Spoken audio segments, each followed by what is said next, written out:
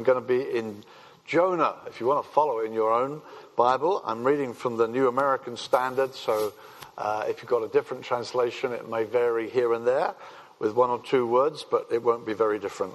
Okay, the story of Jonah. It's an unusual story, remarkable story, and we'll get into it straight away. Jonah and chapter 1. We're just going to look at the first chapter today. The word of the Lord came to Jonah, the son of Amittai, saying, "Arise, go to Nineveh, the great city, and cry against it, for their wickedness has come up before me." But Jonah rose to flee to Tarshish from the presence of the Lord. So he went down to Joppa, found a ship which was going to Tarshish, paid the fare, and went down into it to go with them to Tarshish from the presence of the Lord.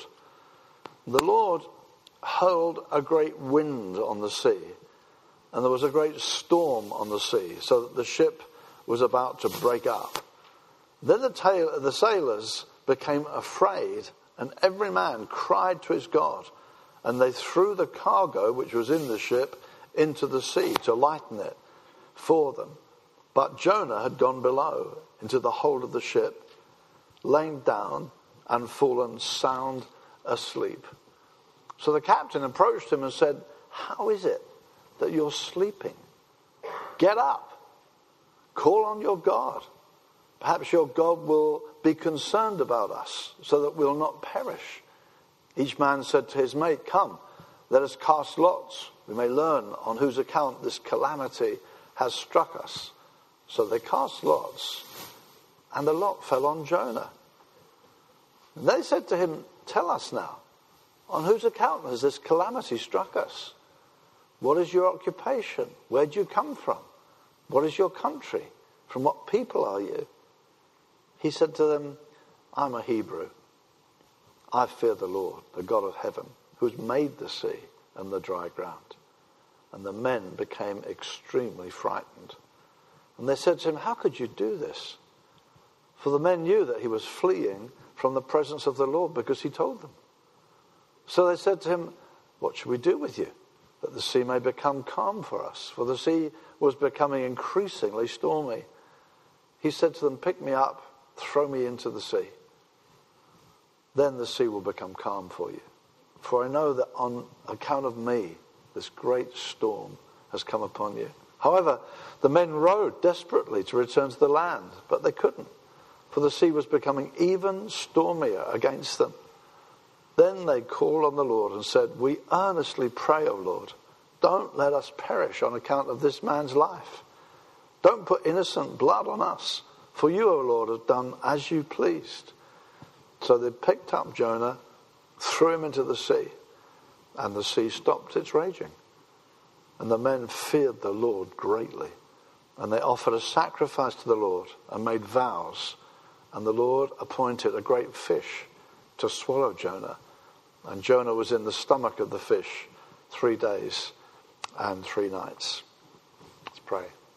Father, thank you so much that we've been able to sing great truths to you. We say, Lord, we love your presence. We love drawing near to you. We thank you we can sing your grace is enough for us.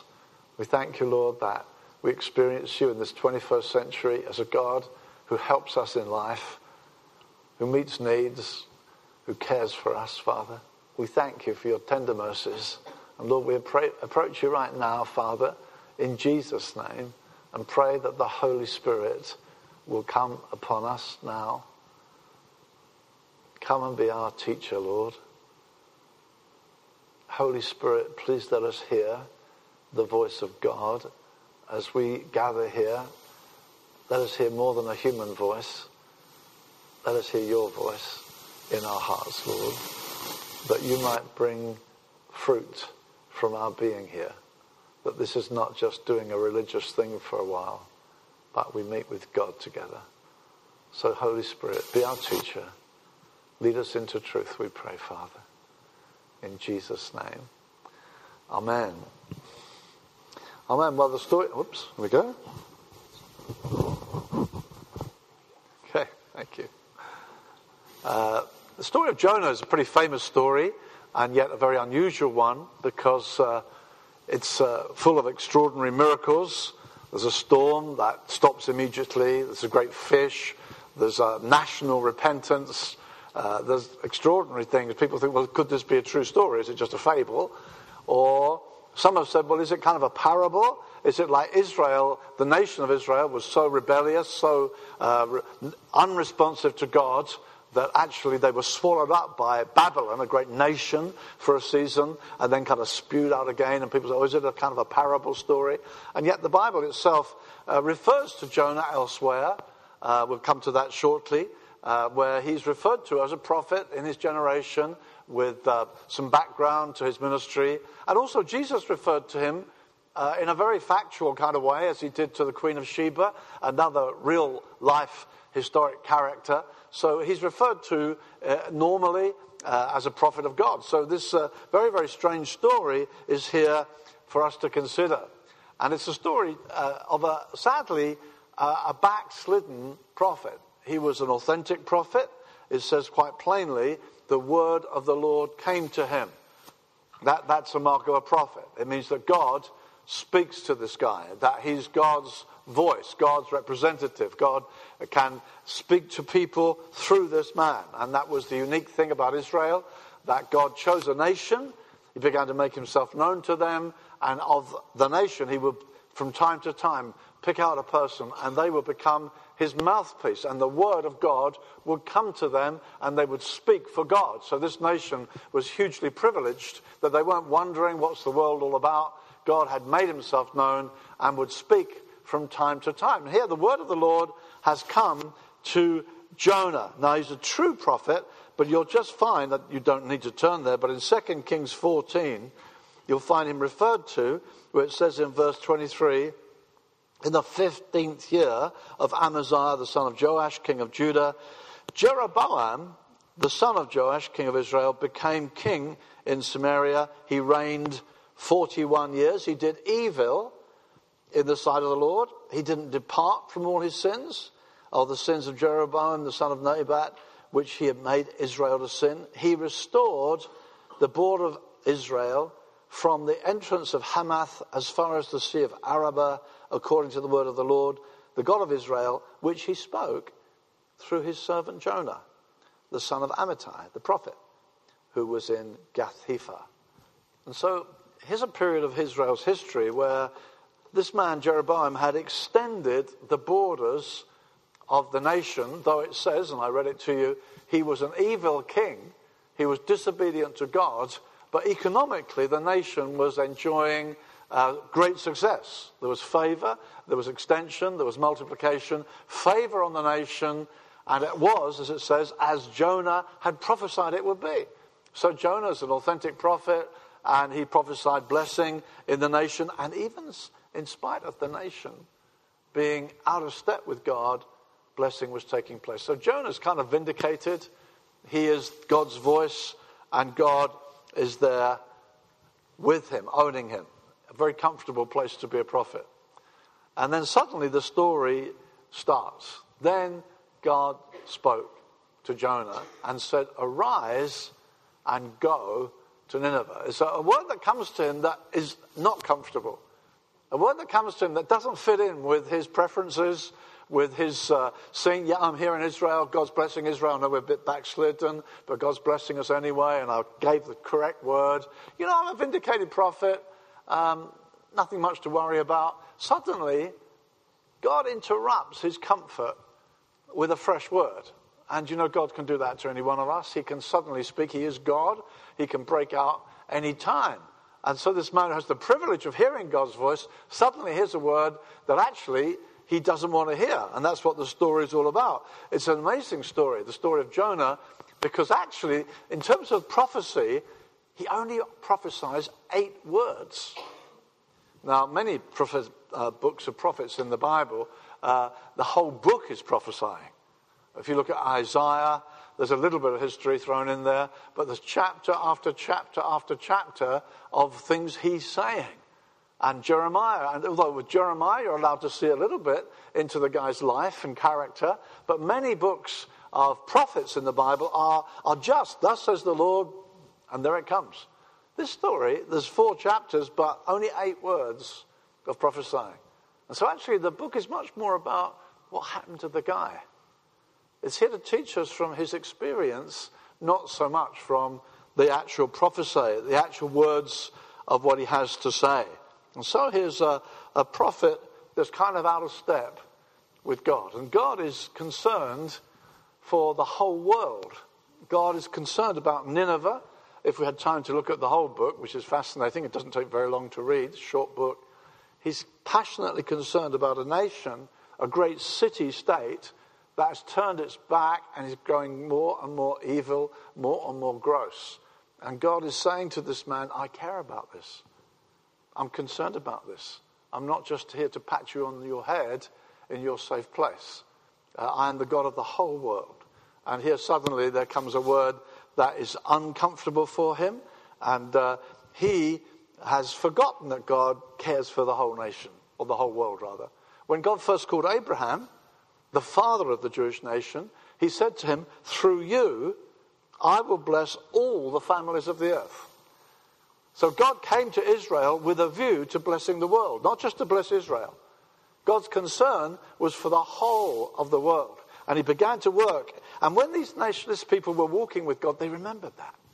So the psalmist often speaks about all the nations will praise you. All the nations will come to you. And when they were walking with God, they remembered who they were. We're here for the nations. We're here for the glory of God. We're here to spread abroad the fame of God. But they tended to forget that and just think, no, God's here with us in our little world. And that's what he's here for, just to bless us and care for us. So suddenly this word comes to him and speaks to him in a very scary way. And says, go. And we find immediately this resistance. You don't find, when he says, I'm going to judge Nineveh, as this word comes, you don't find Jonah rather like Abraham. But God spoke to Abraham and said, I'm going to judge Sodom and Gomorrah. I'm going to destroy the whole thing. You find Abraham immediately gets hold of God. Lord, don't do that. And pleads with God for them and cries out and prays. Lord, if you find 100 righteous, if you find 50 righteous, if you find 10 righteous, he's just pleading with God. Jonah's not like that. Jonah's saying, I'm out of here. He doesn't share anything of God's heart. He doesn't have any kind of response to God. Or you see similar with Moses, when God said, I'm going to blot out the whole nation. I'll start again with you, Moses. And Moses pleads with God. These are men of God. These are men who care about God's glory, who care about God's creation. Jonah doesn't. He really doesn't.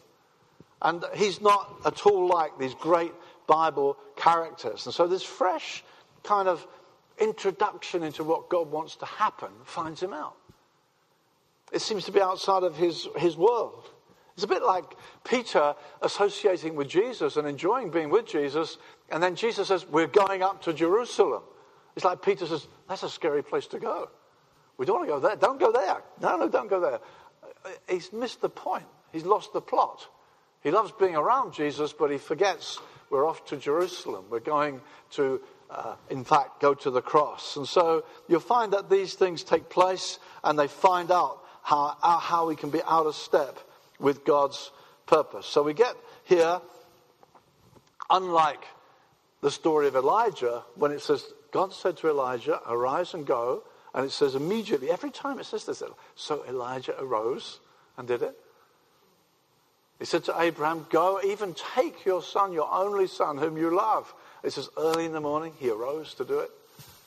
These Bible characters were inclined to do what God said. But here, no, God calls him and he refused. But Jonah, the story starts kicking in. But Jonah. Jonah had a different idea. He had a different concern. And it could be the end of the story, couldn't it? Could be. But Jonah said, no. Off goes, off stage left. God says, okay, Amos, come and do it for me. It could be like that, couldn't it? Okay, Jonah, forget it. If you don't want to do it, go. I'm going to call Amos. I think one of the wonderful things about Jonah is God's phenomenal patience with his servant who's so lost the way, who so misses God's purpose. But it's not like that's the end of Jonah then. We'll call the book something else. The whole point is on Nineveh. The whole point is on this 120,000 people that God is concerned about, it says at the end of the book. But actually, the book of Jonah is more about Jonah. It's more about this guy. And it shows us God's incredible kindness. As we heard in the meeting, sometimes we think, well, I'm finished, I'm written off. And that comes again and again in the book of Jonah. And you get this extraordinary thing that God has not finished with his servant. It looks like that's something God wants to say to some of us here this morning as Linda brought her word. God has not finished. God's got things for us. Even when we have grown weary, maybe we've grown lukewarm. Maybe we've lost the plot. But God's still got time for us. And the book of Jonah is saying God has still got time, not just to get his purpose fulfilled. He hasn't only got his eye on this city that he's concerned about, he's got his eye on his servant. He wants his servant through. He wants his servant sharing his heart. He wants his servant to understand what's taking place. He wants fellowship with this guy he's chosen, called, and made into his prophet. It's not enough. Okay, you won't do it? Clear off then, Jonah. I'll get Amos to do it. It's not like that. He's going to take time with this guy. He's going to help him in spite of his shortcomings. And so we find the word of the Lord came. Sometimes the word of the Lord comes to us. Because we're all, in the New Testament, it says, I'll pour my spirit on all flesh. It's like the whole of the New Testament people are like prophets of God. God speaks to us. The word of the Lord comes to us. We hear God speak to us. He gives us instructions. And sometimes there are things we don't want to hear. Like, why do you want to go out with that non-Christian guy? Why are you pursuing him? He's not a believer. Or why do you want to go to that girl? She doesn't know Jesus. What are you doing? Don't go there. He says things to us. He speaks into our lives. He says, now come on, I want you to do such and such. I want you to be caring for those poor people in this area. What are you doing about them? Are you going to go and help them? Are you going to how about some outreach ministry to the people they don't know how to cope? And we're a living church here, so I want you to be a light. But that's uncomfortable. We don't know those people anyway. And who knows them? We don't know them. And we can find, hey, I want you to raise your children with biblical discipline. Oh, who does that these days? Come on, let them run. Come on, no one can do it. Jesus, no, I want you to raise them godly. I want you to take seriously raising your kids. But nobody does that anymore. I want you to cherish your wife and lay your life down for her. Come on. I want you to submit yourself to your husband and obey him. Come on, obey him. You must be joking. So there's all kinds of words that come from the Lord which don't immediately find, yeah, I'd love to do that. Because that's not my comfort zone. That's not a word I want to hear. I would rather choose something else, thank you. And so God wants his purpose fulfilled. God's got plans. He knows how to run our lives. But we often want to make our choices which are out of step with his choice. We prefer not to do it that way. Because other people don't do it. Why should I do it? And so there's that failure to be a prophet of God. Failure to line up with God. Failure to cherish hearing his voice as the biggest thing in the world. To know him. To have him speak to me. For him to be in my life. No, well, actually that's not very comfortable for me. So these books in the Bible, they're not here just for our entertainment. They're here to speak to us. All these things are recorded for our sake. And so we see what happens to a guy who begins to lose the plot. Who begins to say, no, I don't think I want to do that. I don't want to do that. You say this, I don't want to do it. So the story says Jonah fled from the presence of the Lord. That's an interesting phrase, isn't it? Fled from the presence of the Lord. Now, it's interesting, you compare Bible verse with Bible verse. It says in Psalm 139, where can I flee from your presence? It's like if I make my bed in hell, you're there. If I climb the mountains, you're there. If I'm going to the depths, you're there. I can't get away from your presence. That's one of the things that says in the Bible. There's no hiding place, actually. And yet it says here, he fled from the presence of the Lord. And so you have to understand this in two different ways. There's a sense in which God is everywhere. Yes, he is. He really is. You make your bed in hell, he sees you. He knows. He knows. You can't really flee in that sense. But another word for presence, what it means in the Bible, is face-to-face fellowship. The word presence and the word face come together. It's like he fled from face-to-face fellowship with God. And in a sense, when he did that, he ceased to be what a prophet should be. That was the whole point of being a prophet. A prophet has face-to-face fellowship with God. That's what makes him pretty special.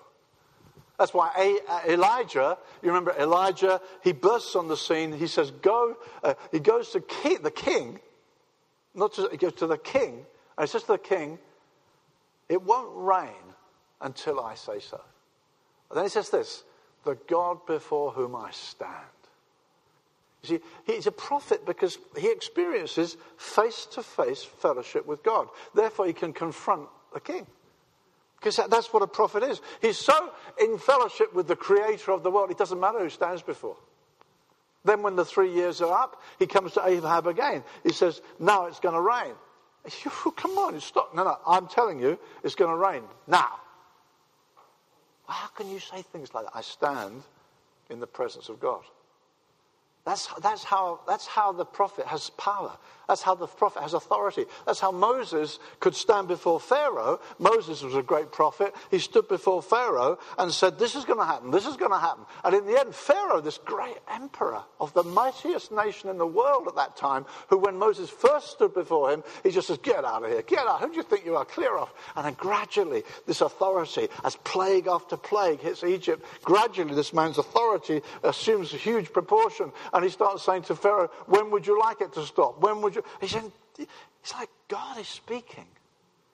Because this man stands before God.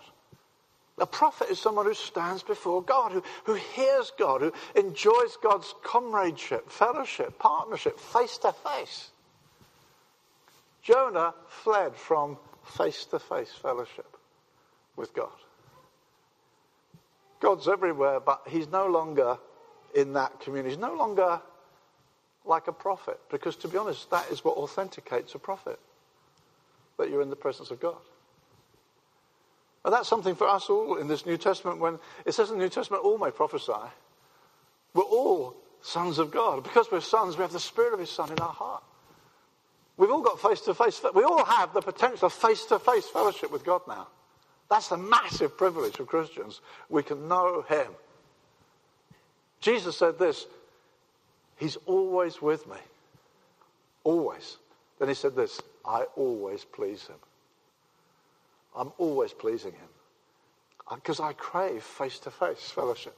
The psalmist said, one thing I desired of the Lord, that I'll seek after, that I might dwell in the house of the Lord, to behold the face of God, to behold the beauty of the Lord. Is that treasuring of experienced fellowship? That's what the Christian has been introduced to. Through the blood of Jesus, we are introduced to fellowship with God. It's our huge privilege. We can live with God. And that's why when we speak to people from time to time, there should be an authority resting upon us, upon you. But when you speak, when people say, hey, we could all lose our jobs. I don't know what's going to happen to the firm. I mean, it's going down, the money's going, the orders are going. What do you think we're going to do? And there's something about you when you say, well, I'm going to trust God in this. And you may learn to say things not too religiously, but you communicate peace. You communicate security. And people should be saying, what is it with you? You're in the same boat as us. You could lose your job as well. How come you communicate differently? How come you communicate differently? Well, actually, the secret is behind the scenes, you're face to face with God. In his presence is fullness of joy. At his right hand are pleasures forevermore. That's what Jonah left. He left that enjoyment of the presence. He's a prophet, and he didn't put high value on face-to-face fellowship. And he ran from the presence of the Lord. And incidentally, you can do that without physically running away. The story of the prodigal son is one of the most sad stories in the Bible, really, but it's a pretty famous story how a guy went away, took his half, the inheritance of the father, gave one or two sons. He took his half, squandered the whole deal, came back and found mercy. But actually, probably the story of the prodigal son is more about the other brother. If you look at where Jesus told the story, he told the story to the Pharisees, who were religious people who'd never been into the far country. When Jesus mixed with sinners, he ate with them. He sat down. They said, he's a wine bibber. He's a wine guzzler. He sits with sinners. He's supposed to be a rabbi. He sits with sinners. And Jesus said, I'll tell you a story. He tells about the guy who went off and comes back. And then this is where the hook of the story is.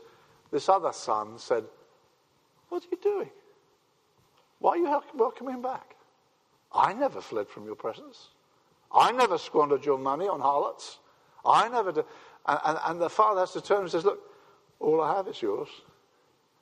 That's the point of the story. It's like, you Pharisees, you're happy to stay at home, but you don't want my fellowship. So some of us don't go into the far country. Some of us have kept our nose clean. Some of us, you could never say to him, look at him. No, we've got raised a good home and the rest of it. But do we prize the presence? Do we love to be with our Father? So it's not like you have to go physically along. You can be, as it were, never left home, but not really knowing the Father's heart. So when the prodigal came back and the father threw a party, and the other brother said, what are you doing? Throwing a party for this waste of time. And it's like, you don't know my heart, son. You're at home, but you don't know me. So we can be out of the presence though we never left home. What we should prize is the sort of stuff we've just been singing. Lord, it's your presence we love. It's being with you. That's what makes Christianity work. The rest is religious. This is the heart of things. So this guy, he doesn't care. He runs away, right? He fled from the presence of the Lord. Then it says this, he found a ship. He decided to go to Tarshish, which is going the opposite direction. Tarshish is probably like, he's in Israel, he's told to go this direction, he finds a ship going in that direction. He's probably going to Spain. It's the opposite, and he says, I'm going to Tarshish. And then he gets there and he says this, he finds a ship going to Tarshish.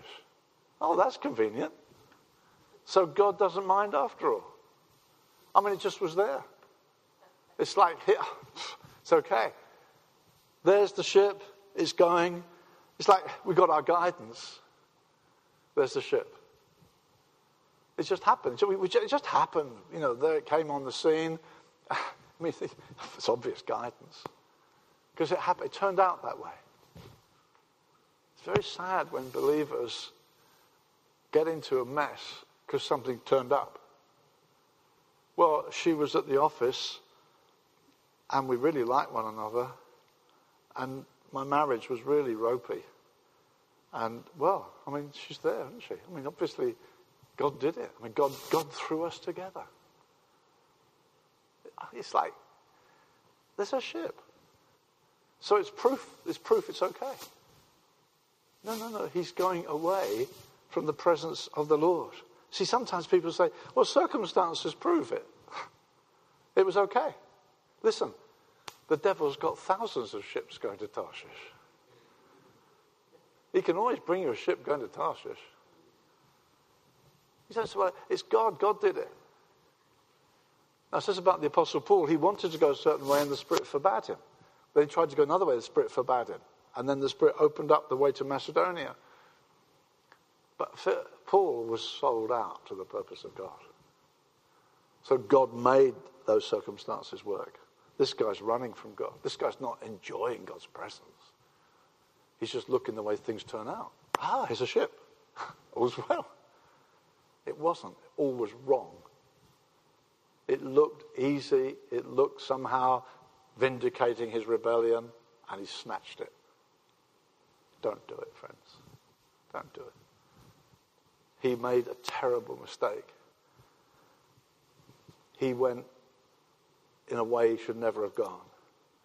He gets on the ship, and then it says this. He went down into the ship, and he fell asleep. So he fled from the Lord. He found a ship. He fell asleep. He went down into it and he fell asleep. Sleep's okay, isn't it? Jesus fell asleep. Jesus fell asleep in a storm. There's a storm raging all around him. It says Jesus was asleep. Nothing wrong with sleep. It says another time in John 4, he came to the well at Samaria. He sat down, he was weary. In fact, we're told in the Bible, he gives his beloved sleep. There's nothing wrong with sleep. The sleep that is the result of hard work, rest at the end of it. A time of refreshing. It's God's way. God gives us sleep. Praise God for sleep. But there's a sleep here that isn't just rest. It's obviously saying a bit more. He's run away from God. He's in the wrong place. As a result, he falls asleep. Because what am I doing on planet Earth? I might as well go to sleep. There's a kind of sleep that is a result of aimlessness, lethargy. Like, what's the point anyway? And that's the idea you get here. Even the disciples who were following with Jesus in Gethsemane, it says they fell asleep for sorrow. They just fell asleep. They lost the plot. They weren't really understanding what Jesus was doing. There is a sleep that is saying, I've lost the story, I've lost the plot, I've lost purpose, I might as well sleep. Now that is a very sad place for a believer who was dead in trespasses and sins and God's made alive. We're raised to newness of life. He that has the Son has life.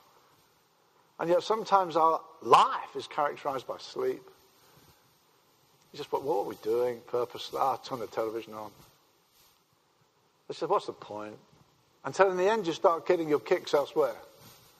In what is it can light up my life? And we're looking for something else because, the life that God has for us, the purposeful life, and Jonah is a prophet of God. He's God's voice, God's mouthpiece, God's agent, God's servant, and he's fallen asleep because he's off course, and now he's just a waste of time. It's a very tragic thing. When Jesus said, you're the salt of the earth, if you lose your saltiness, you're good for nothing. It's like you can tread it underfoot. That's a sad statement.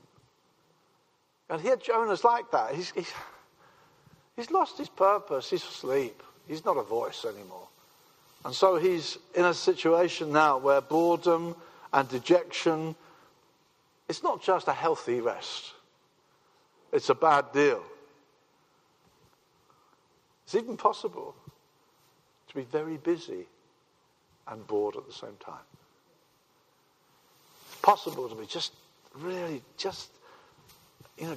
so many demands, and yet in the midst of a lot of activity, inside you're asleep. You're like just putting up with it. It's just become routine. It's just because you've lost the plot, you've lost the motivation, you've lost face-to-face fellowship, and so you're just letting life carry you along, and somehow you have to look elsewhere for your excitement.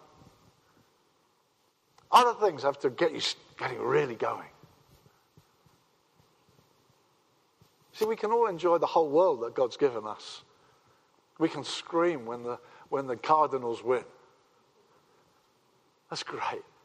It's tremendous when our team wins. But in the end, if you know, actually that's the only place I get my fun. It's this distraction, or that distraction, or this thing, or that thing. Because at the center, there's nothing there exciting me. God doesn't want us to be ascetics. He doesn't want us to go and live in a monastery. That's not what the Bible teaches at all. Jesus said, I've come that you might have life. Have it in all its fullness. Not that I didn't say I've come that you might have meetings and have them abundantly. He wants us to enjoy life, but he wants to be at the heart of it. He wants to be the one that's pumping the energy into us. Amen? Is that how it is for us? That's what he wants for us. That he might be at the center. Otherwise, we begin to fall asleep. It's a sad, sad thing. It says about the sluggard. If you look at Proverbs, there's some pretty famous characters in the book of Proverbs. One of them is the sluggard, this character. One of these people that the Proverbs, it says, the sluggard is like a door. He's on a bed, but he's like a door on a hinge. It's like hinged to the bed. You think, come on. He says a sluggard, he puts his spoon into the mouth, but he's too lazy to bring it back up again.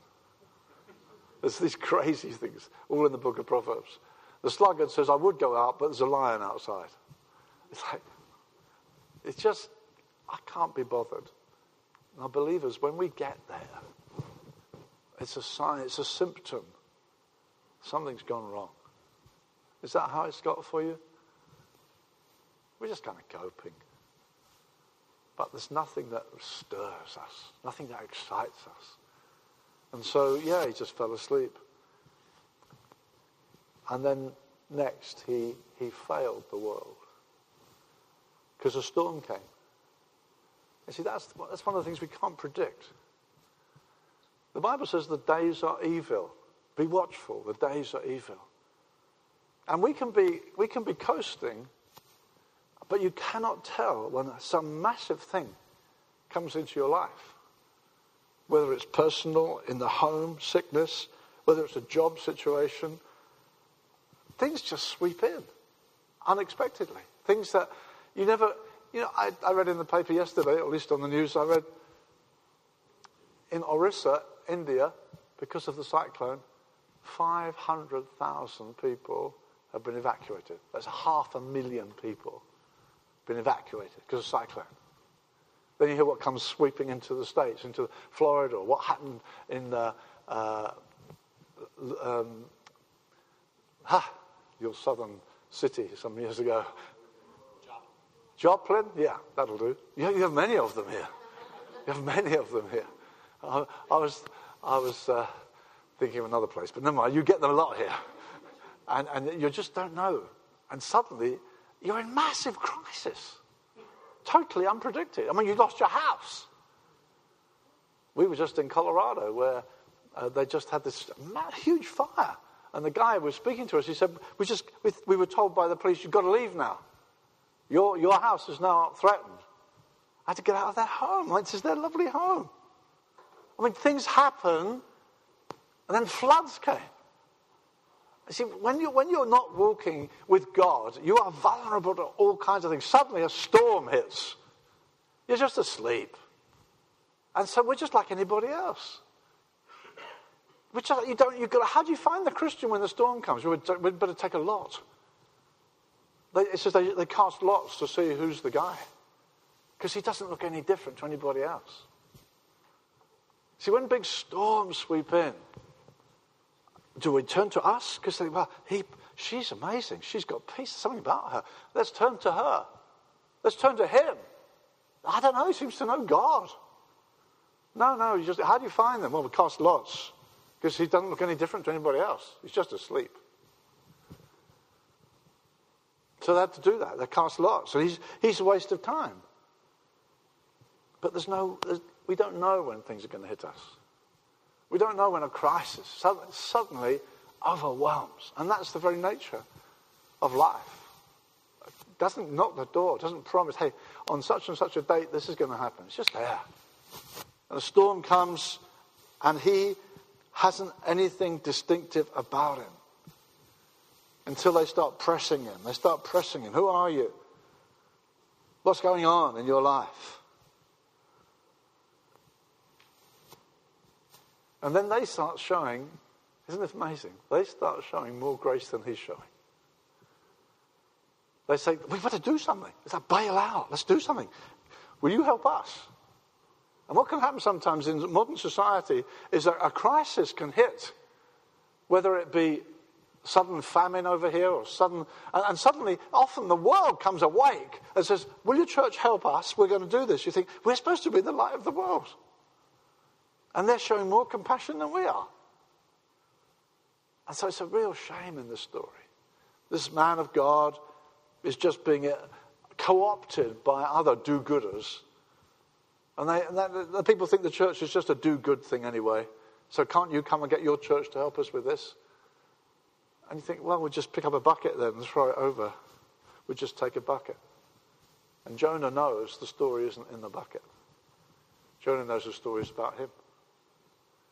The problem is him. He knows suddenly, he says, no, I am the problem.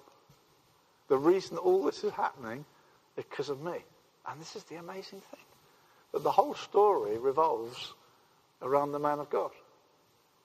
It's all happening because of the man of God.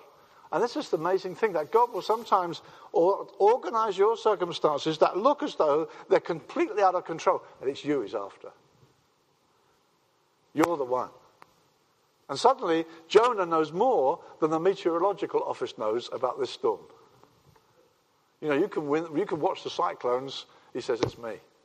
It's all about me. Because God cares for his son, his daughter. He cares for you. And he organizes circumstances, but his eye's on you. It's your heart he's after. It's your relationship he wants. It's your fellowship he's seeking. Otherwise he could have said, okay, goodbye, Jonah. Come on, Amos. No, I'm going to pursue you. Isn't it wonderful? God pursues you. I know when I was a backslidden teenager, I knew I was born again. I lived a terrible life. And so often I could feel God pursuing me. God suddenly making me feel terribly uncomfortable in a situation. Thinking, God, I shouldn't be here. No, I shouldn't be here. I shouldn't be in this setting. What am I doing here? And you just knew God let that happen. Because he's after you. Because he's got plans for you. He's got purposes for you. He's got a job for Jonah, and he wants his servant. He doesn't just want the job done. This is the wonderful thing about God. He doesn't just want the job done. He wants you to do it. He cares about you. He cares about me. He's amazing. He loves us individually. He cares for us individually. He's got purpose for your life. And he wants you through into what he's doing. So we see here God beginning to deal with his servant. And finally, Jonah kind of found himself. It's a bit like the prodigal son. I love that phrase. In the prodigal son, it says, he came to himself. It's a scary place to come to. Yeah, it's so important. So important. That's where big decisions are made. When you stop doing this and you're this and this, and I'll keep myself busy.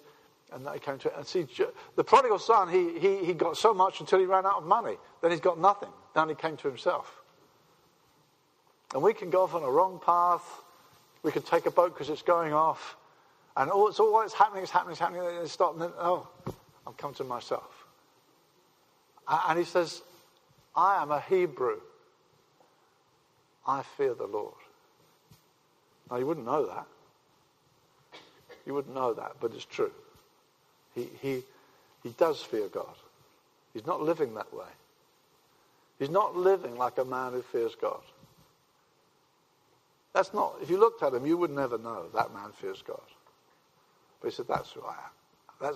If I'm going to be true to myself, that's who I am. I fear God. And it's effectively saying, I am not being true to myself. I'm not being the person I should be. And so this storm, all these events, they're about me. Because God cares about me. God cares about you this morning, beloved. He cares about you. He wants the best for you. He's after you. And he says then the others became very frightened. This can happen on a large scale, to be honest. It's like revival. When the church wakes up to who she really is, real revival brings fear on others. I love reading about revivals. I brought a book with me to read about. I felt God said to me some weeks ago, read about revival. I'm reading. I just read a bit more yesterday. I thought, wow, when the church suddenly wakes up to who she is, it somehow brings a fear. There's an awareness. These people know God. And it sweeps over the banks of meetings into the culture. And he wakes up and says, I fear the Lord. I am the servant of the Lord. That's my true identity. That's who I am. And then to close this morning, suddenly he gets to be like Jesus. Suddenly. It's interesting, in the New Testament, Jesus says one greater than Jonah is here. Why? What do I say is like Jesus? Well, he says to them, throw me in the storm. You can go free. Throw me in. Let me take the rap. You'll be okay. And that's exactly like Jesus. Jesus said, I came not to be served, but to serve and lay down my life a ransom. Now, he wasn't running from anyone. He wasn't disobeying the Father. He was totally step by step obeying the Father. But he came to that place where he said, I'll take your place. I'll go where you deserve to go. You failed me miserably. You failed God. You're not walking in the light. You're not walking with God. You're making decisions that are against what God wants you to do. You're disobeying him. You're doing stuff you want to do, not what he wants you to do. And Jesus said, I know that's true, but I will take your place. I will stand in your place, as though I did all those things. And Jesus, the Bible says this, God made him who knew no sin to become sin for us. He took our place that we might be saved. And Jesus effectively said, throw me into the storm. And that's the center of the gospel. That's the heart of everything. That's where Jesus comes up to Jerusalem and he trembles before it at one point and says, Father, can you save me from this? Do I have to go into this storm? Do I have to go into this storm? And then he says, save me from this hour? No. To this purpose came I to this hour. Shall I not drink the cup the Father's given me? I came for this. For this purpose I came, to be thrown into the storm. If you read Jonah 2, which I'm not encouraging you to do now, it's almost like Jesus' prayer. The billows have gone over my head. I'm being dragged down. Jesus went into the storm. Nowhere to place his feet. No standing place. He's totally overwhelmed. Descended to the roots of the mountains. The earth with its bars around me forever. It's like if Jesus was praying a prayer as he went down into death, this is the kind of prayer he's praying. I'm going down, I'm going down, I'm going down. Beloved, so that we could go free. The gospel's wonderful. We have so often gone through our own way. We all, like sheep, have gone our own way. God says, do this, I want you to do that. No, I'm not doing that. This is the standard. This is the state. This is what I want you to live. This is the pattern for life. Here's the keys to life. Do it this way. Raise your family this way. Raise your kids this way. Have this attitude to your husband, to your wife, to your job. This is the way to do it. This is the life to live. No, I'd rather do this. Every one of us turned to our own way, but the Lord laid on him the iniquity of us all. He said, throw me into the storm. Jesus was thrown into such a storm that we'll never know. So we go free. So the punishment's taken off. And though we're the sinners, though we're the ones who wouldn't do what God said, he still loves us. He doesn't say, go on then, go to hell. You want hell? Go there. He doesn't say that. You want your own thing? Go there. It's just amazing. And this morning God's saying to you, come on, I love you. It's you I want. It's your fellowship. It's face to face that I want.